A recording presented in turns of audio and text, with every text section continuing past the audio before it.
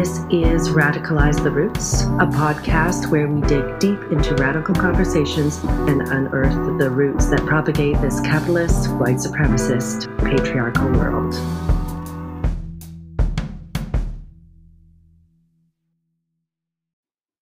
Hiya, Megan here. I just want to introduce my guest for this first episode. She is Polly Sotomayor. She is my friend who is a pro-intersectional activist and nomad living in Mexico. She has been doing activism for 20 years now, and starting with environmentalism. And then 5 years into that, she added feminism to her roster, and most recently, 6 years ago, bringing anti-speciesism activism into the mix. She has a master's in communications and politics and a PhD in social sciences. She is a force to be reckoned with and has the absolute biggest heart. I love her so much. For this first episode of Radicalize the Roots, Polly and I discuss how exclusion, as well as misogyny and other oppressive behaviors, are rampant in the mainstream animal rights movement, specifically in the big organizations. A quick content warning: sexual harassment and rape is brought up, also the threat of those, and murder as a result of doing activism. Okay, without further ado, here is our conversation. Okay, here we are, Radicalize the Roots, the first episode. I am Megan, and I am here with the incredible Polly. Welcome, welcome. Well, hello. Thank you so much for joining me on this episode 1. Yes, it's going to be so good. And thank you for inviting me. I'm so excited for this. I really think it's important to talk about land acknowledgement and where I am, the land that I'm on, and about colonization. And so I thought we could just step into our conversation with regards to that, because I have no idea about everything that is and has happened or is happening in Mexico. That's where you are. But I'll just speak to where I am. I'm on the stolen and unceded Coast Salish territories of the Musqueam, Tsleil-Waututh, and Squamish nations. And I'm wanting to, at each episode, try to do something different and learn something different about that land to share with everyone, because it definitely turns into something that is just static and just robotic, it seems like, when folks get into doing land acknowledgements. So yeah, I'm going to dive into that and see what comes. What is the land that you're on? What's going on over there, Polly? Well, right now I'm in Tepoztlan. Tepoztlan is a very small town. It's near to Mexico City. It's like an hour and a half, but you do have to drive in a big highway because it's another state. So Tepoztlan, it's in a state called Morelos, and it's the original name. I think it is, but we're not so sure about that. Why? Because, well, Mexico, it's a country that was stolen and was colonized by Spanish people. So a lot of the names of the cities changed because of that. But it's not the first time that colonization happened here in Mexico, because before we have these conquerors from Europe, we did have some conquerors from our own continent. So, for example, there has been a really long list of indigenous communities and different populations living in this country for a very, very long time, for thousands of years. And still, we have a lot. We have more than 60 different communities, indigenous communities, and different languages. But the ones that were like the conquerors on the time were the Mexicas. They are the ones that foreign people call Aztecs, but in here we call them Mexicas. And so the Mexicas were the ones conquering everywhere. And so they had this language that was called, and still is an alive language, that it's called Nahua. And so Tepoztlan, it's in Nahua. So that makes me think that the Mexicas conquered this land, right? But surely there might have been before a lot more different communities, because this land, the one that I am here right now, it's a land that has pyramids and has a very long list of communities that used to be here a long time ago. So I'm not so sure if Tepoztlan is the first name that this land had, but surely it's one of the first ones. Wow, that's so interesting. There's so much that goes on within all the different countries, and I think that's what we're going to be talking about today, right? Because how we met was we both used to work with the Animal Save movement, and the first time that I saw you / met you was on one of the working group calls, the rescue working group. Is that right? Yes, it I think is. so. And so since then, we have both departed ways from the Animal Save movement, and what our conversation and what we're very excited to talk about today is we can speak to our experience within the Save movement, but also just all encompassing the problematic shit that goes on when organizations get huge, and when specifically because of our experience within animal rights, we can speak to that. But you've done all sorts of other things as well. So where would you like to begin?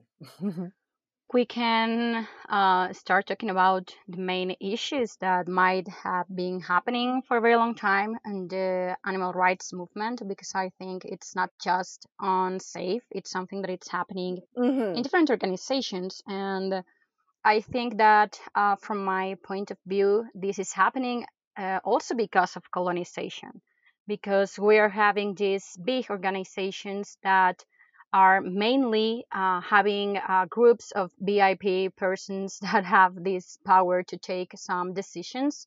And these people tend to be people in the northern part of the globe, and people that it's white, and so that it's something that is creating a huge problematic.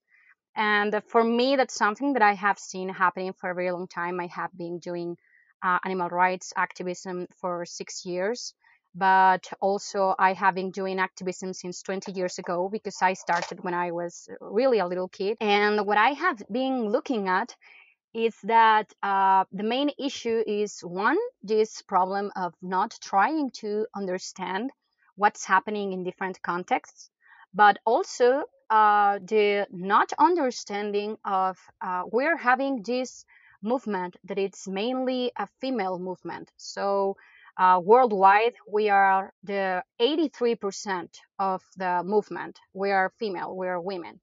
And so we, of course, need to have our rights to be respected in order for us, of course, to thrive, but as well, just to be able to do our activism work.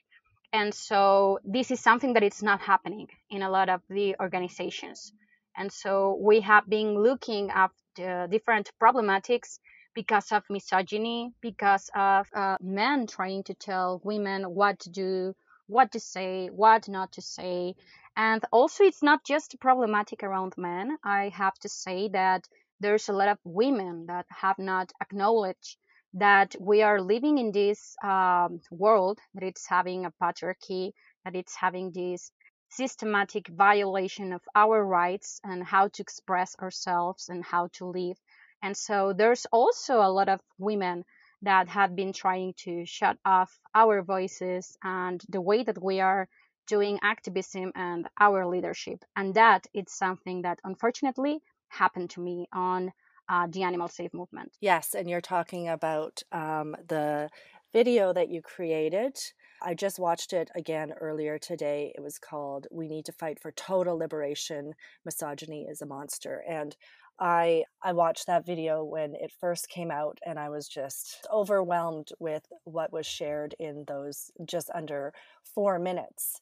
And then I was even more shocked and just disheartened to hear that you were asked to edit your words. Do you want to share your experience around what happened with that? Yes. So, yeah, unfortunately, it was a really hard time for me. I remember that I spent like a whole month crying every single day because of this situation. But let me give you a little bit more of the context. So I was asked to do this video. So because I was having this conversation through emails with a lot of people from Animal Safe, and we were talking about what's happening in Latin America with women and with the feminism movement.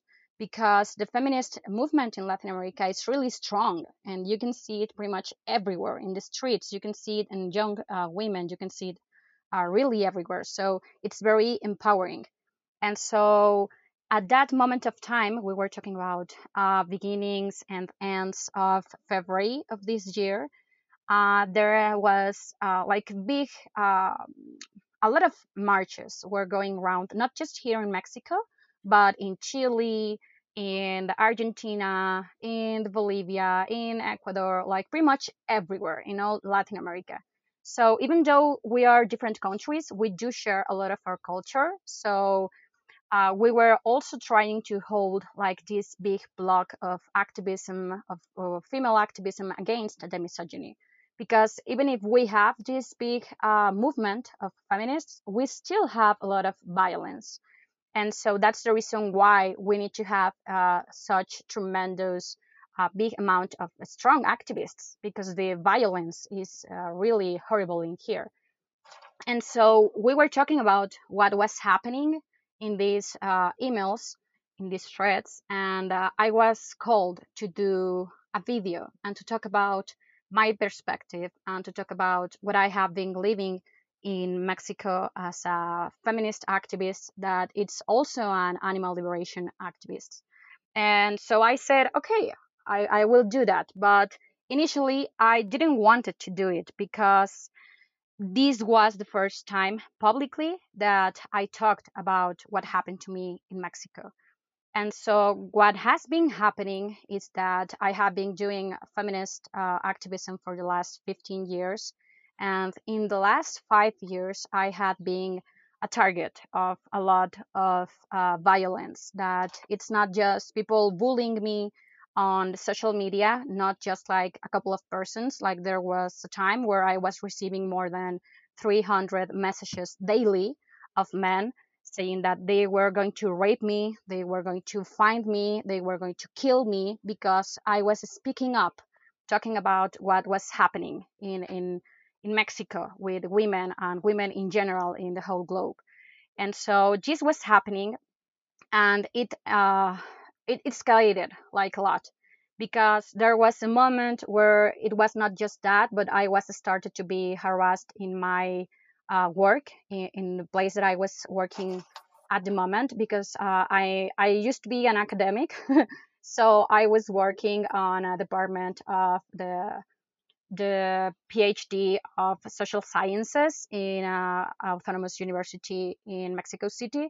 And so I was working there. I was doing research. I was doing a lot of things. And then I started to see that there was this big group of men that started to create a network of more students and people to start talking about me and ask that I should be sued.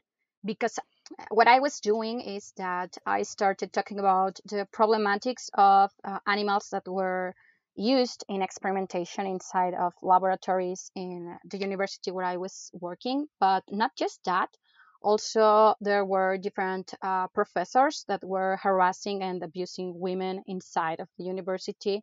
And so I was not the only person doing this. There were a group of women that we were all holding together to talk about these topics. But I think that one of the main issues was that I was kind of more public, because I have different platforms in Spanish. I have different social media where I'm uploading YouTube videos, and I'm uploading different notes and articles and so on. And so I was a little bit more nude, let's say. And so I think that that was why I was the one that got this big um, harassment. But it was like a really big problem, because there was some point where some of these professors were asking students to be all together like in this same group to talk about me on Facebook or something like that. So it became like a very nasty situation, and it was something that escalated so quick because I was receiving this amount of messages every single day, and I was asked to be sued by people in a petition in Change platform because of what I was doing, because that was putting on risk some people that was selling animals, and also because there was like really a lot of men just mad because I remember that I was counting all of these people, all of these accounts, and 99% of them were men. The messages were there all the time.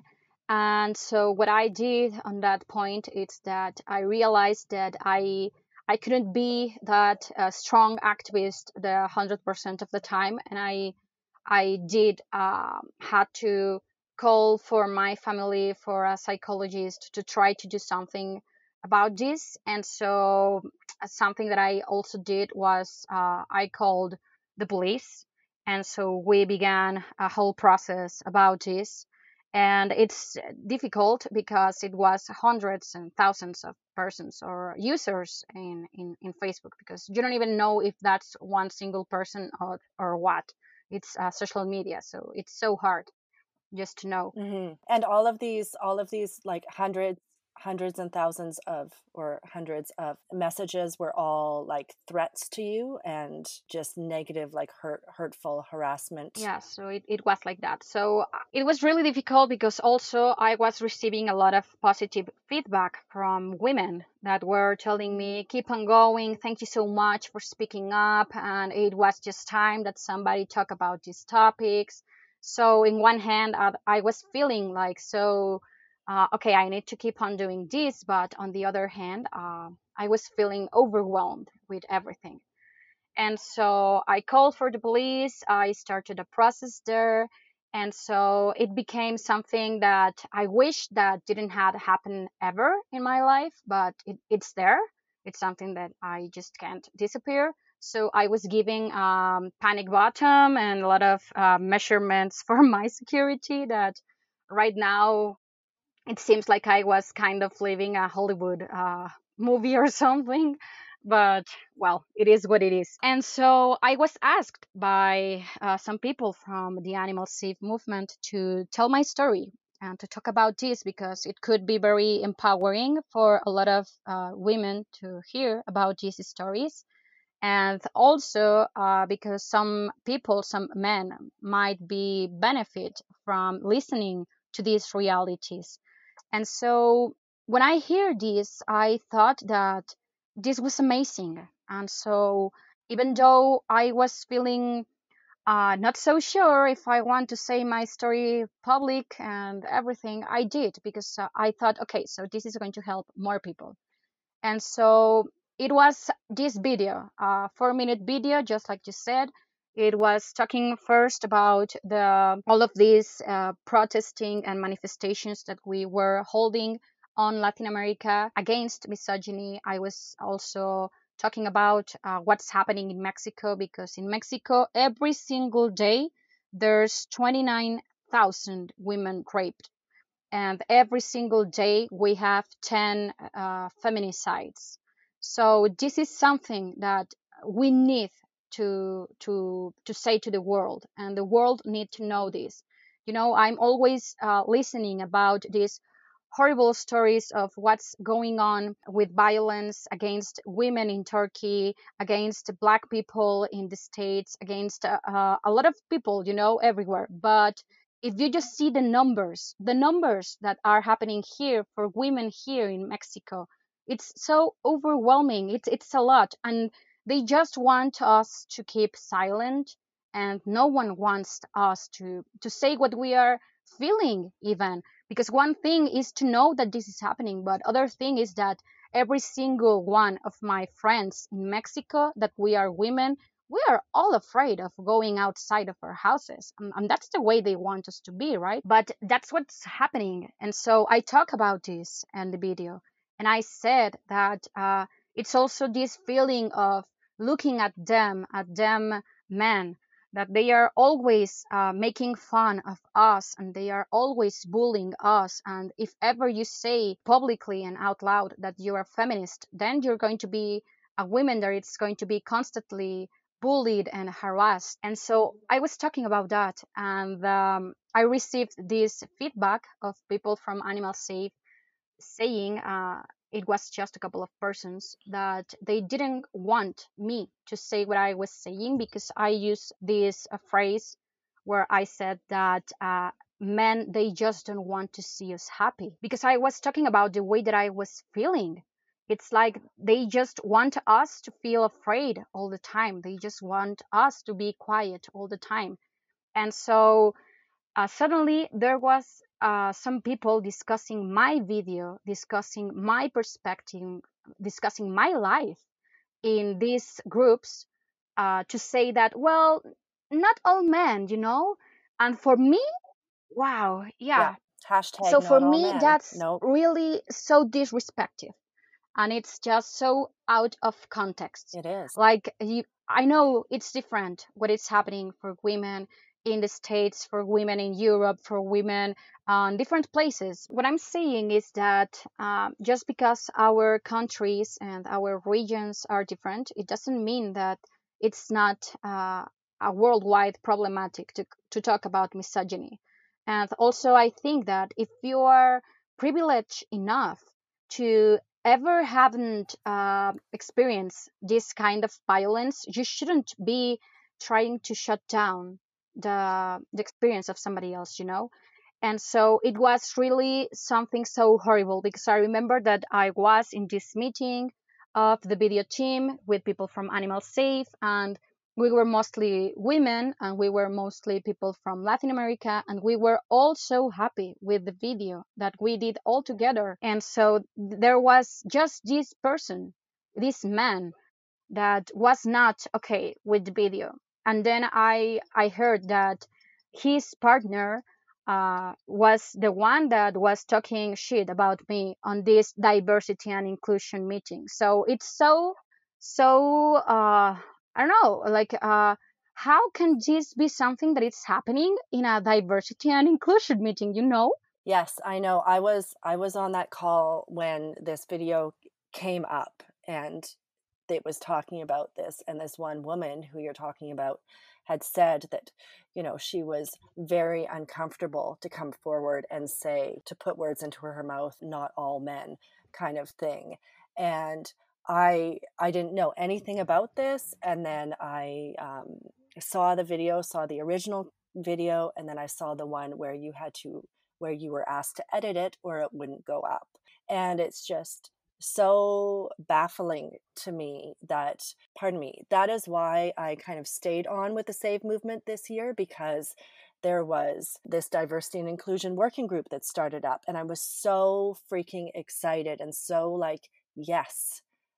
Perhaps I was a little delusional in thinking that, okay, I'm going to stay on. I want to help elevate these voices and create change and, set an example for these other organizations for what needs to be done. And it can't be just like on surface tokenizing level. Like, we are going to do this work to be able to make it a part of the Animal Save movement because it's the right thing to do.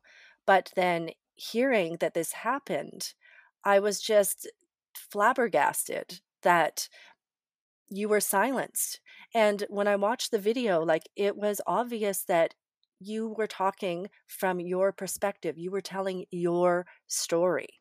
It wasn't, hi, I am the Animal Save movement, and this is how I feel about all men. Like, it was so obviously your story. And the fact that it got put on hold and put on the shelf, and, a couple months went by, wasn't it? Because you had wanted to get it out right away so that it would keep up the momentum from all the events that were happening in March. But it didn't get rolled out until you edited it, until everything was, to their standards, until a couple months later, when it just kind of lost its Yes, oomph, yeah, I that's right. guess. So we wanted it to be launched on March the 8th, because that's the International Women's Day. And so we did actually two versions of this video. We did one in Spanish that was launched without any problems at all. Even the contrary, on the contrary, people were so happy because we were standing this and we were talking about this topic on an animal liberation organization. So we have like the opposite response, a very good one, very positive. But on the other hand, with the global version, so I was asked to either I could keep on arguing, and so let's see when this is going to be launched, or I was told to change a couple of my words. And so I did. It's not what I wanted to do, but on my mind, on that moment, I just wanted to have one of our testimonies out and let ourselves to use our voices so more people could listen to them. And so what I did was to erase that small sentence and to say something else that people was okay with that. So I was asked to change like 5 different sentences, but I didn't. I just changed that one where I was saying men don't want to see us happy. But also, even though if we are talking about different contexts, this is something that we need to talk about, because when we are talking about what is a majority and what is a generalization of something, we also need to respect that, even though it might be something that hurt a few persons. So it's a majority that men are the ones that are raping women. So it's a majority as well that men are the ones that are killing women. So why can't we just say that? We should be able to say that. And that's what I was saying on the video. So it's not like every single time that I want to talk about what's happening with racism or what's happening with ableism or any other type of violence, I have to say, well, but not everybody. I don't have to say that, you know. So why should I have to be so considerate of men when I'm talking about women, you know? So that's misogyny once again. Wow. Yeah, that was a big one for me. And there were like multiple things that went on for me with regards to being a part of this diversity and inclusion group and just seeing what's going on behind the scenes within the Animal Save movement. But also, you just know that this is the same that happens in all of these big groups.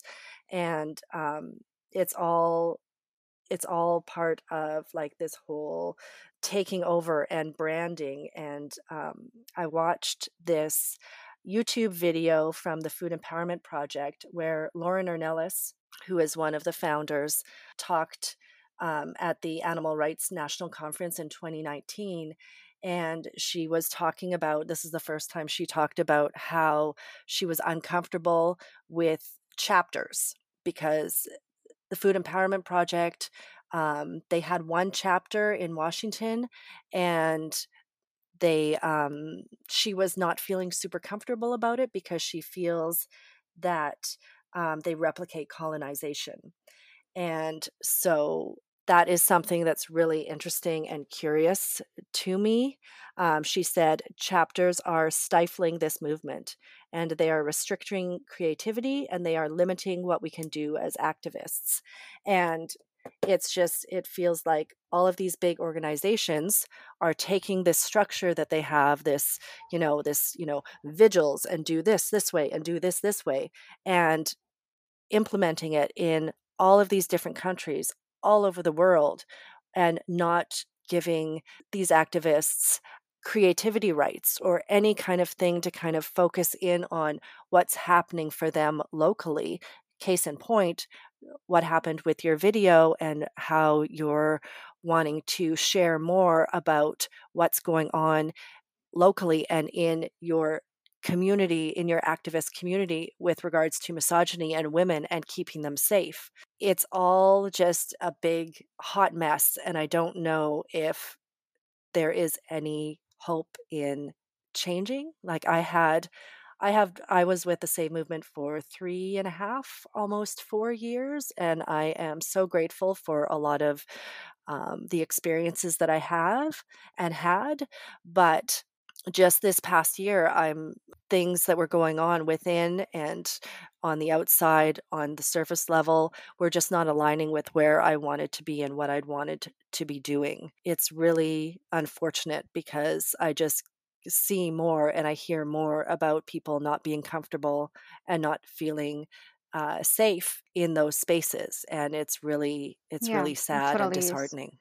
Yeah, it's a really sad topic for me, because I was in the Safe movement just for 1 year, and I spent like really grateful moments because I was doing a tour inside of my country. So I got to meet a lot of people, a lot of activists to get active together, to start new projects together. So it was so beautifully, but because the problem is not with the grassroots, it's not with the people that it's actually doing the actions. They are all just fabulous activists. So the problem is the structure. And Yes, so that's absolutely. what I want to talk about more, because I think that the problematic here is that, really, just like you said before, the problematic is that the structure it's a colonization structure, and that it's just tokenizing people, that it's different. Because what I have seen as well is that they're so proud to be these organizations that are so inclusive and so diverse, but it's not. It's pretty much a lot of white people, some Latin people, and a couple of black folks, and a couple of different persons from Asia, and that's it. And so what I have seen is that they just want everybody to be in the picture, so that the picture looks like we do have people from different parts of the world. But it's not like that. And also because even though it's like that, whenever it's time to take a decision, if you say what you think it's correct, if you say your opinion, you might not get on the poll of the decision because you're not that important. So that's the problem here. And so for me, it was like something hard to understand on the beginning, because when I was called to be part of Animal Safe, and I want to say this straight because I didn't went to Animal Safe. Animal Safe came to me, and they asked me to be part of it because they knew what I was doing in my country. They knew that what I have been doing for a long time, and so they asked me to be part of it. And that's the reason why I say, okay, I might be able to help and to learn something from this. So I started, and ever since the first time I was asked to help people to have more autonomy, to help people to understand the importance of being creative and creating different groups and so on. And so I was okay with that because that's what I have been doing for a very long time. I have always been, well, maybe not always, but for the last years, I have been working on a basis of anarchy, of being anti oppressive, of being anti colonization type of activities. So, and I have been doing intersectional activism for a long time, and so that was what people from Animal Safe asked me to do. They told me, "Well, we're not doing that, but we surely want that. So if you could tell us more and bring that here, that would be awesome." So I started to do some trainings. I started to create different types of contents that are multi-format, not just always the same. And I try to do things differently and to make people feel comfortable, because that's the main thing for me always. That if you ever worked with me, you know that we are always working like if we are just a group of friends and we're all together, and you don't have to agree with me, and I don't have to say, okay, this is okay. It's okay for everybody to say it's okay or not. Like, we're all equal. So that's what I was trying to do. But the problematic is that this is not what is happening on the inside. So whenever I was trying to say why I was not okay with something, I did saw that I was not taking on the same consideration like everybody else, even though I used to be the coordinator of the climate safe worldwide campaigns. But even though I felt like I knew that I was kind of one of the VIPs, but I was not holding any type of uh, respect for what I was trying to create as a community. Like it was okay if I was creating campaigns for the global team. It was okay if I was creating content for the global team. But if I was creating campaigns or anything else, it was not for the global team, not for the people in Canada, but for the people here in Mexico or in Latin America, I was not being clapped for that, you know? Like it was something that I was not doing as important as other things. And so for me, that's just not okay. It's not okay to treat that way people. And unfortunately, fortunately not, I have a lot of friends in Animal Safe. Like, I have no enemies, you know? Every single person that I work with there are my friends. And so fortunately, they have been talking to me ever since I started working there. But also, they have still been talking to me now that I'm not there. And unfortunately, what they have been saying to me, it's just horrific. Is that the people in India doesn't feel like they are taken in consideration. People from Latin America feel so exploited. People from Australia feel that they are not considered like they exist. So this is something that is happening all around the globe because the structure it's what it's not okay. So it's just a couple of persons deciding of what we should everybody else do, and we are not giving that autonomy of solving problems as a community. Because also if you as community decide that there's this toxic person and you don't want he or she to be part of the organization anymore, the human resources is going to tell you, well, we can't take this person out because that wouldn't be inclusive, you know, so you just have to stick with that. So what? Yeah, and the small group of folks that are, I think 3 that are the head of HR are also like a couple of them are involved in all sorts of other different facets within working groups and the diversity and inclusion and all sorts of things, which is such a conflict of interest because if you have a problem with one of those people, then you go to HR to talk about that, to put in a complaint, and it just gets met with defensiveness and, well, nothing and no response, right? Because that has happened in the past and there are favorites, and if you're in the VIP like group, then you're safe. In the diversity and inclusion group, like I kept kind of holding my hand up, kind of being like, well, I don't know about that. Like what that and because I kept seeing what was happening was not at the level or what I thought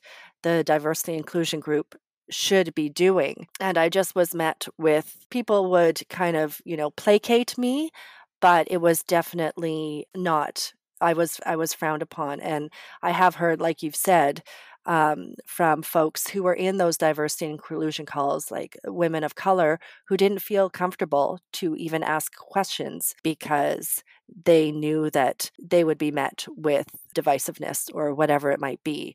And to me, that is not at all okay. Like, that is beyond messed up. I just don't know where to go from here. Well, I've left Save, so I did go.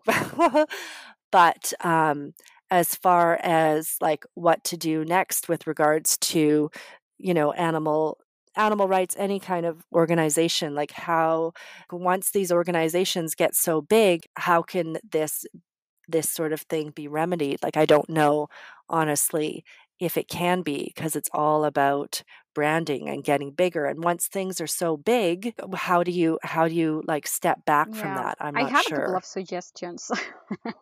Oh, please. Yeah. Oh, my sweet Polly. So I think there's a couple of needs. So first of all, we need to understand what's happening, and so understand that everybody is just trying to do what they think is the best.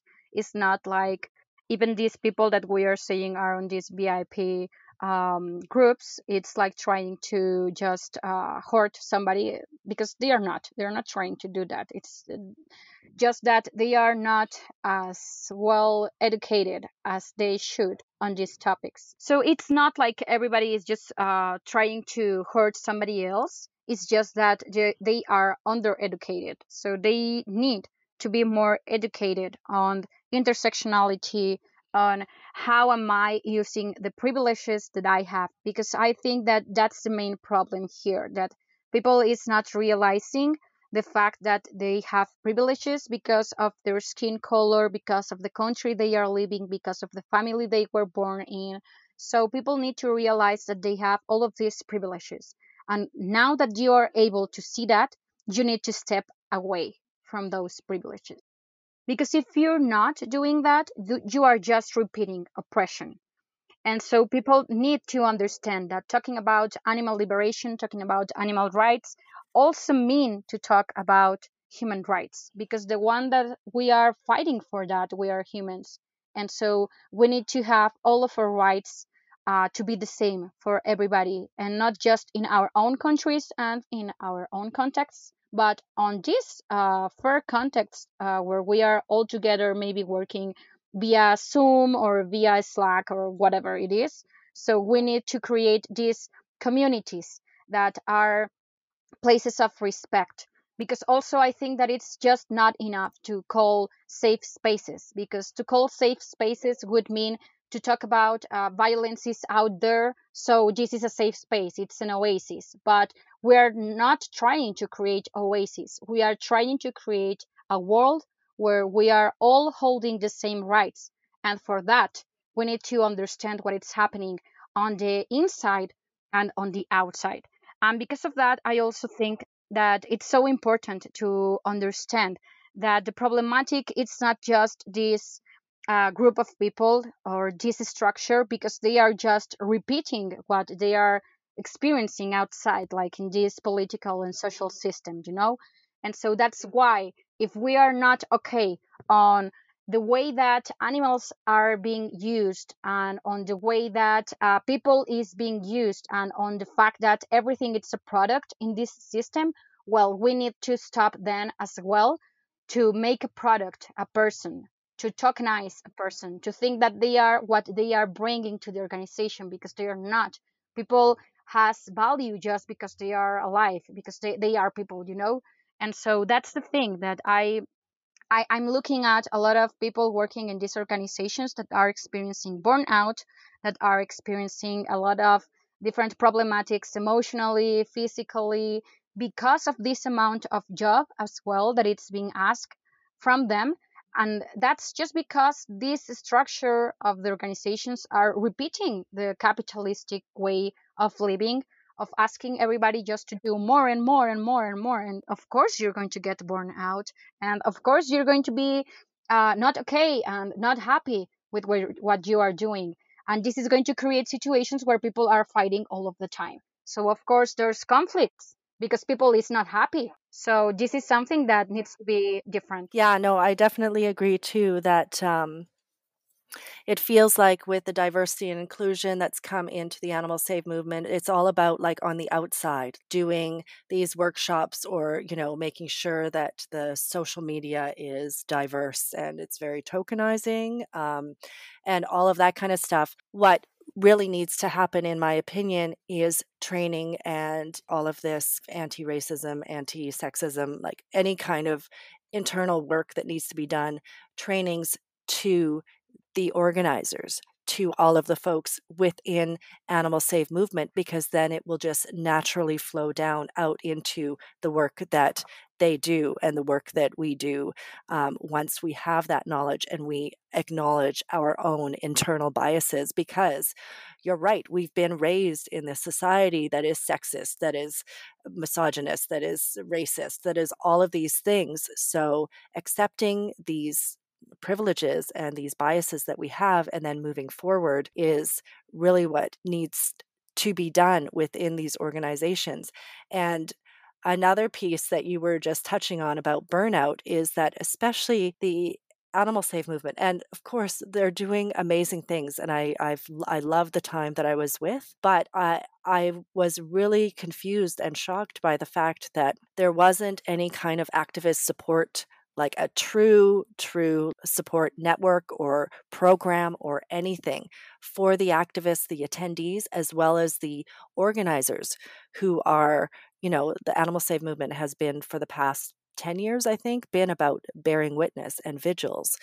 and there hasn't been any kind of activist support program, self-care or whatever it might be, um, up until just recently. They're asking folks to like self traumatize themselves by bearing witness and over and over again without any aftercare with that. And that to me was like, I kind of was walking along like, I'll just shove my feelings down after every vigil that I bore witness and, go to work or do whatever. But then finally it kind of hit me and I did burn out and I realized that, whoa, this is really fucking intense what we're doing. And especially because we let the trucks go. That psychologically and not, saving the animals is messes with us, especially being like animal rights activists and wanting to save the animals. And I know that you were part of that group to start up the activist support network that is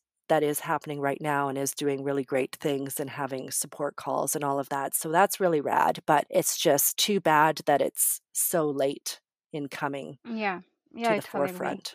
Yeah, I also think that it's so important to have these trainings, just like you were saying, but mostly for coordinators and for people that it's like on the top, let's say, because there should not be anyone on the top, but since that's the structure that they have, then people should be able to know how to treat other people, how to have community, because all of this is just to trying to increase better relationships between all of us and to have respect to all of our qualities being so diverse, and so that's why I also think that having all of these trainings is an activity that it's supposed to hold support for the activists as well. And I think that it's so important to understand this. I know that I had been talking about having an activist support group for a really long time, ever since day one, ever since I started in Animal Safe, because that's something that I have been doing for a very long time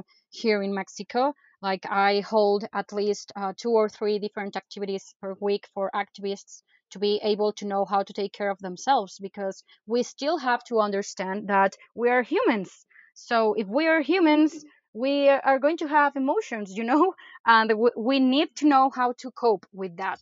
And we need to know how to not feel so tired and how to take care of you and how not to be so disoriented and feeling depressed, because it seems like especism is something that it's going every single second of the day. And so you need to know how to have all of these tools and these strategies in order for you to be a person that is thriving, but also in order for you to be able to keep on going and doing activism. And so this is so important, and this is something that I think it's the second part of what I think might be helpful for us to change what's happening. So I think that we still need to understand a lot of what anarchy means, because anarchy means that we are living in a way where we are not trying to force anybody to do anything just because we have power. So that's the meaning actually of the word anarchy. If you go deep on the etymology, you're going to find out that anarchy means just without power. And so, what the practices that we anarchists are trying to do, trying to create, is just to understand that not because I have this privilege, not because I have this voice, not because I can do it, I will. And so that's how you just are able to end with oppression. So we need people to understand that not because you're a man, you can do this to women, not because you're human, you can do this to non-human animals, and so forth and so on. And so I think this is something that we also need to understand as organizations, because once you understand that you are working in a community and there's so different people working with you, then you are going to be able to understand that not all of them are going to be like you. So there's going to be introverted people, there's going to be people that might have more time to invest on the activism, but that doesn't mean that the introverted or the people that it's not putting all of their time on this are not doing exactly the same valuable job as you are. So that's something that we also need to understand, because if we are not doing this, then we are doing a capitalization of the activism once again. And so we really need to get to know more of the persons of who is that person that is on the other side of the screen that is talking to me and helping me to do this design or helping me to create this and that. And so that way, when we are friends, when we are really taking care of the other person, we're actually holding a good and safe and healthy community. And that's what we all need to create these healthy communities. So, what I have been trying to do is that, of course, there's going to be a lot of mistakes because I'm human, but what I have been trying to do is that just to create communities where we are all friends and we all know each other and the names of our cats and the names of our parents, and that kind of things that might be important for a person. So that way it's not like, hey, I need you to do this by 2 p.m. tomorrow. It's more of, hey, how are you going and how's your cat? And then we can talk about other things that are not that important, because that's the other thing that we need to understand, that we are important not just because we are activists, but because we exist. And we shouldn't be saying, you just need to put your happy smile and pretend that it's not happening, these problematics, because you are doing this for the animals. I hate when people say that, because the thing is, then yeah, and then where are you, and then what are you, how are you, and what are you doing, and you are just letting other people to run through you, run over you, to do horrible things to you and to others. And so we shouldn't be indifferent to anything, to any kind of oppression. So we shouldn't be indifferent to the oppression that we are experiencing from other person inside of an activism group as well. Yeah, no, and it is like there is that narrative of within animal rights of if someone is doing amazing things, like is an undercover investigator or does amazing things for the animals, but if they say something racist or sexist, or if they, do something that is problematic, then it's just frowned upon to bring that up because oh, but they do so much for the animals, so they can have some bad bits. And it's just like, no, we can't. We need to hold folks accountable, and we need to hold ourselves accountable for all of these things that are going on, whether we are doing them and making mistakes or we see others. It's important to call it out or call it in, whatever. We need to just keep having these conversations to try to do better and help other folks to see these things and for them to eventually do better as Yeah, well. yeah, totally agree. So for me, I think that the lesson here and my conclusion to everything that I've experienced on Animal Safe, it's and not just with Animal Safe. I mean, Anonymous for the Voiceless is having as well some horrible. Yes, when I was looking for a photo of you, I saw in your Instagram feed the cutest photo of you with a little tiny bunny, and you were wearing an Yeah. Anonymous for the Voiceless Yes, I t-shirt. used to be part of that group as well. I stopped like more than a year ago.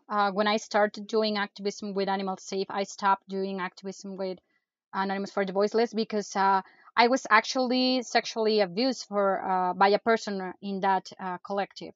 And when I speak up and when I said what was happening, I was told, "Oh, if you can say this to a policeman and they believe you and you have a case against him, then we might do something because he's a very good activist."